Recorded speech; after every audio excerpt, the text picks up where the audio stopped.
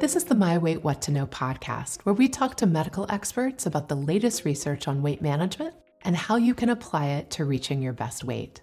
We have a very special episode for you with weight specialist Dr. Megha Poddar about the things that can make it more difficult to lose weight and keep it off and what we can do about them. Dr. Poddar, thanks so much for being here with us again. Absolutely. Thank you for having me. Before we start talking about practical strategies for behavior change, I know it's important to you that people first understand the biology that may have undermined their best efforts in the past. So what do you want people to know about the way their bodies work when it comes to weight loss and weight gain? Absolutely. Thank you for asking me this question because it essentially is really explaining why obesity is a chronic disease. We know that obesity is largely inherited, and it's inherited due to dysfunction in the brain. There's really two different areas of the brain that we focus on when we think about obesity. There's the appetite system. This is regulating basic drives for hunger and fullness.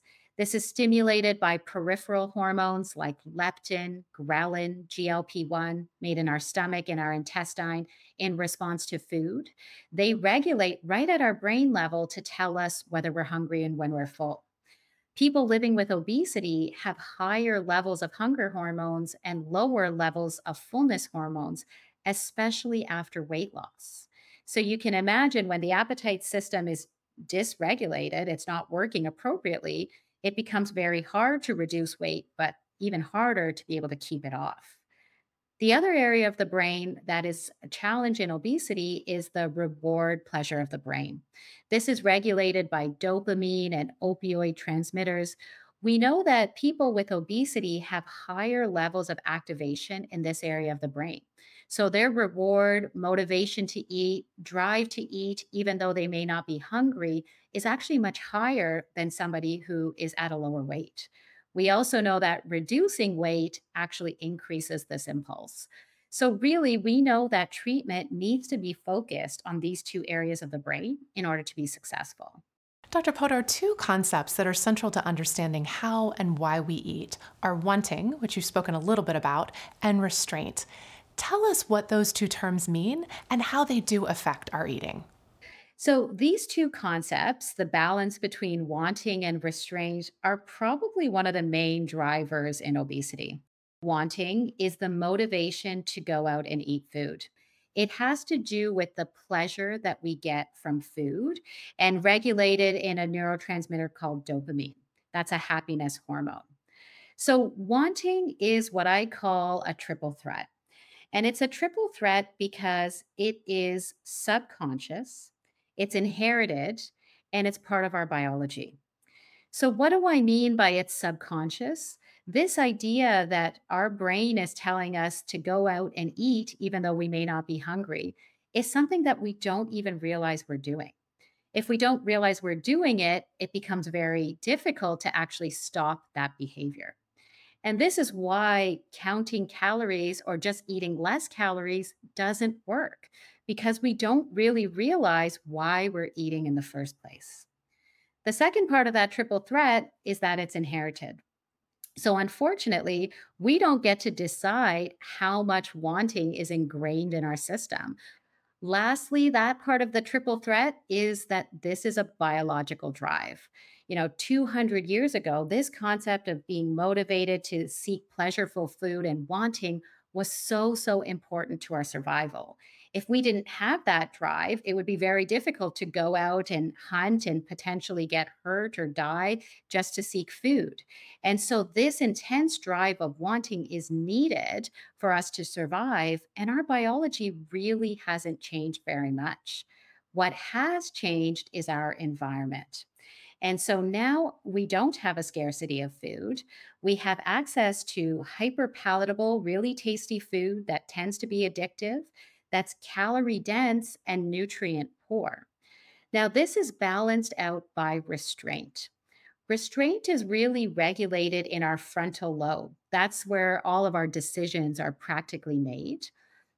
When we have obesity, we know that that executive function and that frontal lobe ability to stop, think about what we're doing, and actually change the behavior or restrain ourselves from doing the behavior, that is much lower than somebody who doesn't have obesity. And so, a lot of our principles in terms of cognitive behavioral therapy are meant to boost up that executive function and boost up our ability to restrain ourselves, stop, think about the behavior that we're doing, why we're doing it, where it came from, and then allow ourselves to change the thought to be able to actually change the behavior. So, as you were describing wanting, I was thinking about a lot of the people we've interviewed who have said, I've just always wanted more. I've always thought about food more than my friends, for example. And so I think what that is really speaking to is that kind of like genetic, inherited, subconscious drive to eat. So, what I hear you saying is we can utilize tools such as CBT to ramp up our restraint to kind of counterbalance that wanting. Absolutely. The reality is that when we say obesity is not in your control or this is not your fault, and we say that because we understand that your brain is driving so much of these behaviors. It is not as simple as just eat less food. It's the same as saying, if you're depressed, just be happy. Well, that's not a realistic treatment option because this is what your brain is biologically, genetically programmed to do. This is also why the type of treatment you undergo matters. So, if the treatment is not targeting wanting, it's unlikely to be successful long term. Cognitive behavioral therapy, medications for weight management, and even bariatric surgery all improve wanting.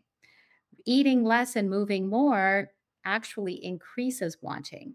And that's why we haven't seen that to be successful. All right, fatigue is another modulator that can increase wanting and decrease restraint. Why is that? So a lot of what we have difficulty with fatigue is there is an overall increase in wanting. Again, our brain wants to go out and seek something that makes us feel better, and food tends to be a really easy access for our brain to be able to seek this.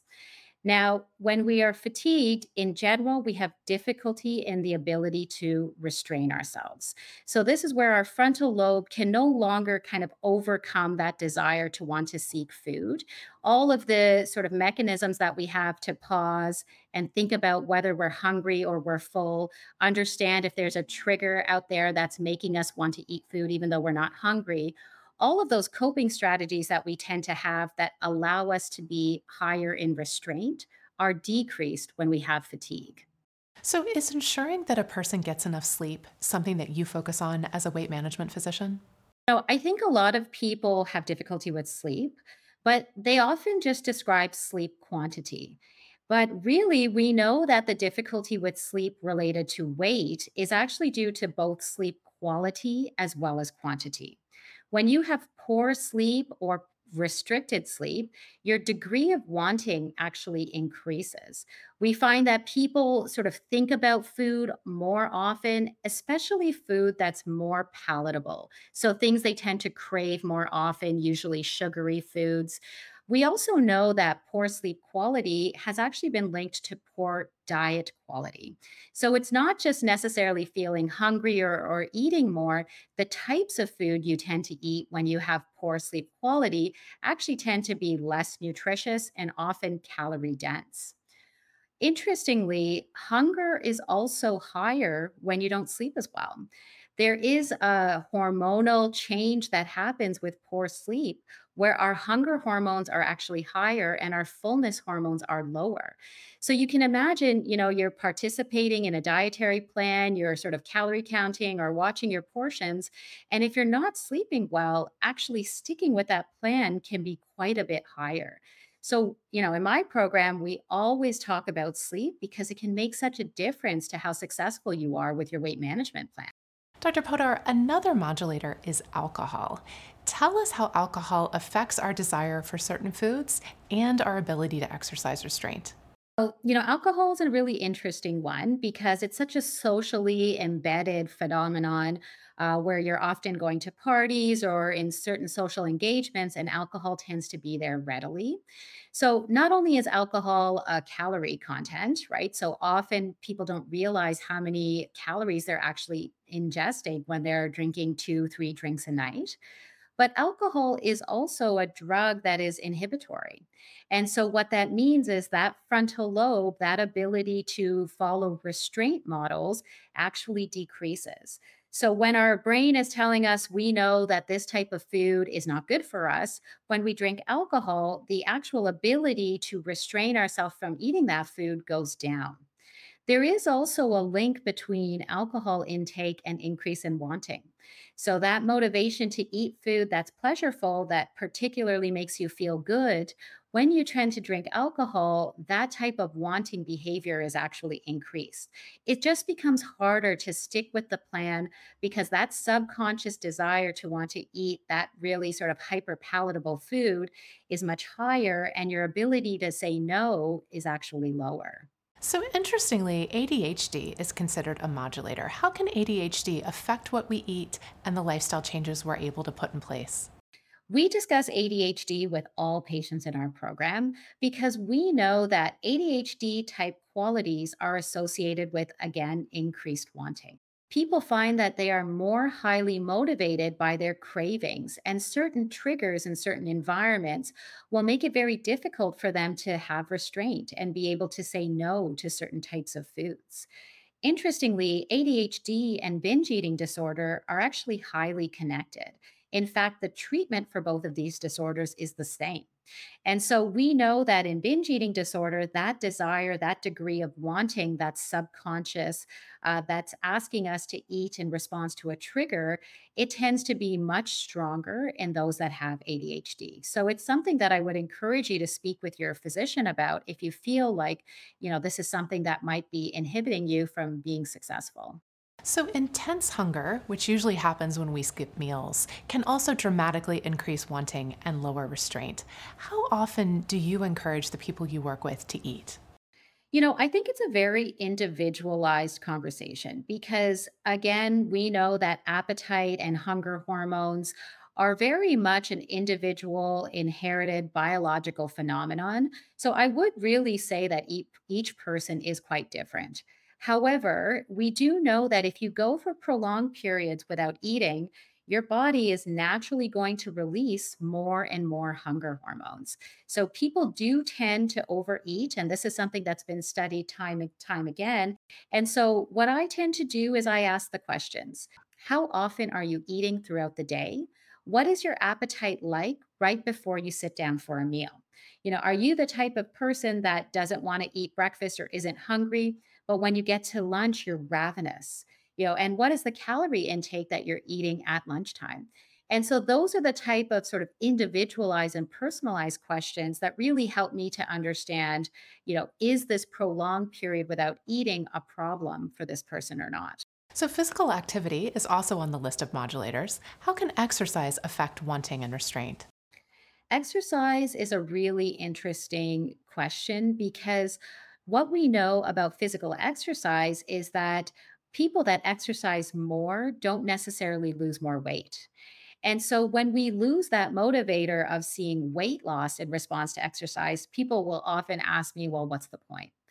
And so, what we know about physical exercise is that you are able to decrease wanting with physical exercise. And so, if we said that wanting is subconscious, inherited, and a biological phenomenon, those are three things you actually don't have very much control over. Physical exercise is very powerful to be able to actually reduce that. So if your brain is constantly saying, what's my next meal? What am I going to eat after this? What's my next snack? What's in the cupboard? Often for people, when you engage in physical exercise, that chatter, that wanting, that motivation to eat, even though you're not hungry, can actually go down. Interestingly, you can also practice a higher degree of restraint. So, that ability to sort of stop when you have a craving and say, oh no, I know that I'm not actually hungry. I'm eating in response to some sort of trigger that's in the environment. My brain is telling me to go out and eat, even though I don't need to. I'm going to try and do XYZ instead. Your ability to actually be successful at practicing that restraint, if you are more physically active, is actually going up. When you're less physically active and you're more sedentary, the data actually shows that your ability to do that is going down. People who are engaged in regular physical exercise, usually at least a moderate intensity, are able to regulate food behaviors more effectively. So, this is really good news. I mean, we've talked about how wanting we have relatively little control over, but exercise is kind of one tool we can utilize to make exercising restraint a little easier. Exactly. So, anything else that we haven't talked about that can affect our desire for food? Yeah, I mean, the one thing that we haven't talked about is other things like medications. Often I'll see somebody in my office who has been prescribed a medication that's increased their hunger or increased their cravings. They'll describe it as, wanting to eat all the time, even though they have just eaten a meal. And sometimes it's actually medications that are promoting that behavior. So I would just encourage you to talk to your doctor if this is a new experience for you. Is there something that's changed in your life that we can easily change back that might have triggered some of these increases in wanting or decreases in our ability to restrain ourselves? Dr. Poddar, you're the medical director of the Medical Weight Management Center of Canada, a virtual weight management clinic that delivers a tailored approach combining cognitive behavioral therapy and obesity medications when needed. Why is that the approach that MWMCC utilizes? We built MWM because we were seeing patients day in and day out really struggling with their weight and struggling with the behavioral therapy component.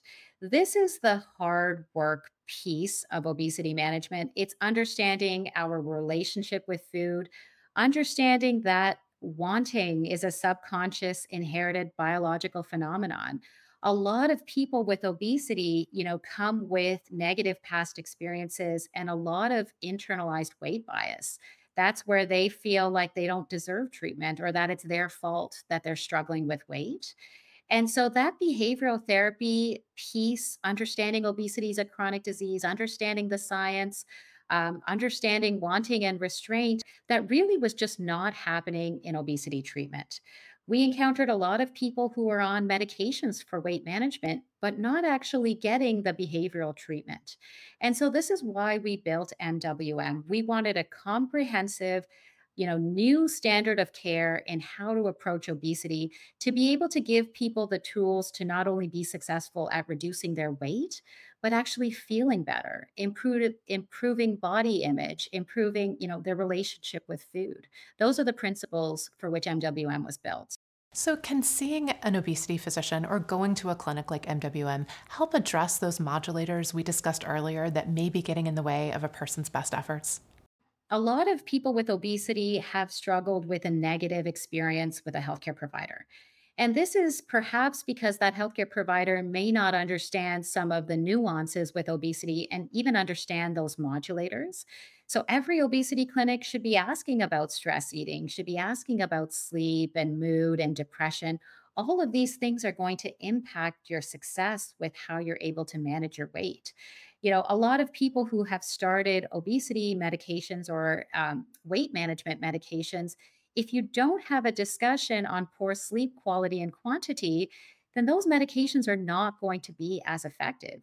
You may not feel like you're able to overcome drives for wanting if sleep quality isn't improving. So, those modulators are so important to define how successful you are with treatment. So, you mentioned earlier that we can use CBT as a way to help us practice restraint more effectively.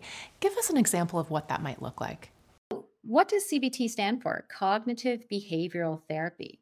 The practice of restraint is really understanding those subconscious thoughts that we have when we're in a state of wanting.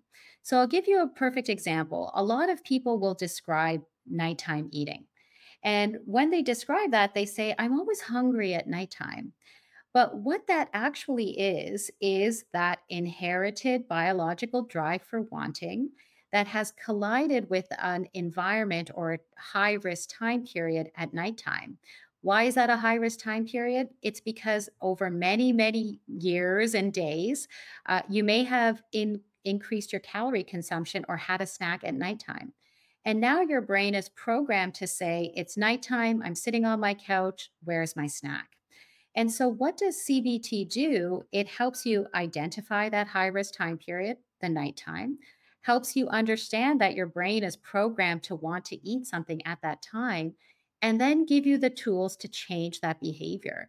Changing that behavior means doing something differently at that time period, being in a different environment, changing the stimulus and the trigger. This is really different from just saying, I'm just not going to eat at nighttime. I'm not hungry, so I'm not going to eat. That is very unlikely to be successful, just eating less. But understanding these concepts and giving you tools and strategies to be able to overcome them, that is the advantage of participating in CBT. So I know the approach at MWM includes frequent check-ins with physicians and registered dietitians too. How is that structure of consistent support helpful to people? We know that the more often you're seen in any weight management program, especially in that first sort of 3 to 6 months, the more successful you'll be able to keep that weight off long term. All of our doctors and our dietitians are trained in CBT. So when you're seen every 2 weeks by healthcare providers that understand the science of obesity and understand how to help you with different modulators and coping strategies around behavioral therapy, we know that people tend to be successful more long term, as well as have greater confidence to be able to keep their weight off. So it sounds like CBT is integral to the process at MWM and is incorporated even through dietitians, perhaps helping someone figure out how to make the food choices they want to make. Absolutely. And it's also the ability to do what you're trying to do. So a lot of people will say, I know exactly what I need to do, I just can't do it. And the reason for that, I just can't do it, is not a knowledge problem. It's usually a biologic subconscious behavior that we don't actually know we're doing. And so that's what the dietitians and doctors in our program are helping you support. It's bringing to light, where did those behaviors actually start? Why did they start? What am I doing at that time that I can actually change? Unless we get down to the nitty gritty, we peel back those layers, it's actually very difficult to be successful at the behavior change you're trying to do because you don't know why you're doing it in the first place. That's such a good point. I think we hear so often on our Facebook page, I know what I need to do, I just need to do it. And yet, all of us have that experience of banging our head against the wall and dealing with that same problem over and over again. So getting that support to really break down the pieces of what's driving this behavior must be a huge game changer for the people that you work with. It's been so humbling to be part of this program because our patients have already shown that they are enjoying food again. They're enjoying their lives again. That feeling of the weight of the world sitting on your shoulders because you're living with this disease of obesity and you've never been supported. When you're sort of given that support and feeling that this is not your fault and that you're able to manage this long term, that's something that is incredible. And it's not something that I get to see very often because most healthcare providers just don't have the resources and tools to be able to get there. So, how might someone figure out if seeing an obesity specialist or going to a clinic like MWM is the right next step for them? At MWM, we've built in a physician overview call because we know that people living with obesity have experienced many negative experiences, especially in the healthcare setting. It's also really hard to trust another program. Most of our patients have already done something, whether it's a commercial program, they've already experienced something and not succeeded because they're obviously searching for more effective treatment. And so, what we've built in at MWM is the ability to call one of our docs, have an honest conversation, explain what the challenges are, and see what they have to say. And if that resonates with you, then you sort of know that this program makes sense for you. And it's also helpful to be able to be confident that where you're spending your time and money is effective for what you need. Anything that we haven't covered that you think is really important for our audience to know, Dr. Podar? The only thing that I think we haven't talked much about is mood changes like depression as a modulator. And the only reason I bring this up is because obesity and depression is very much bidirectionally linked.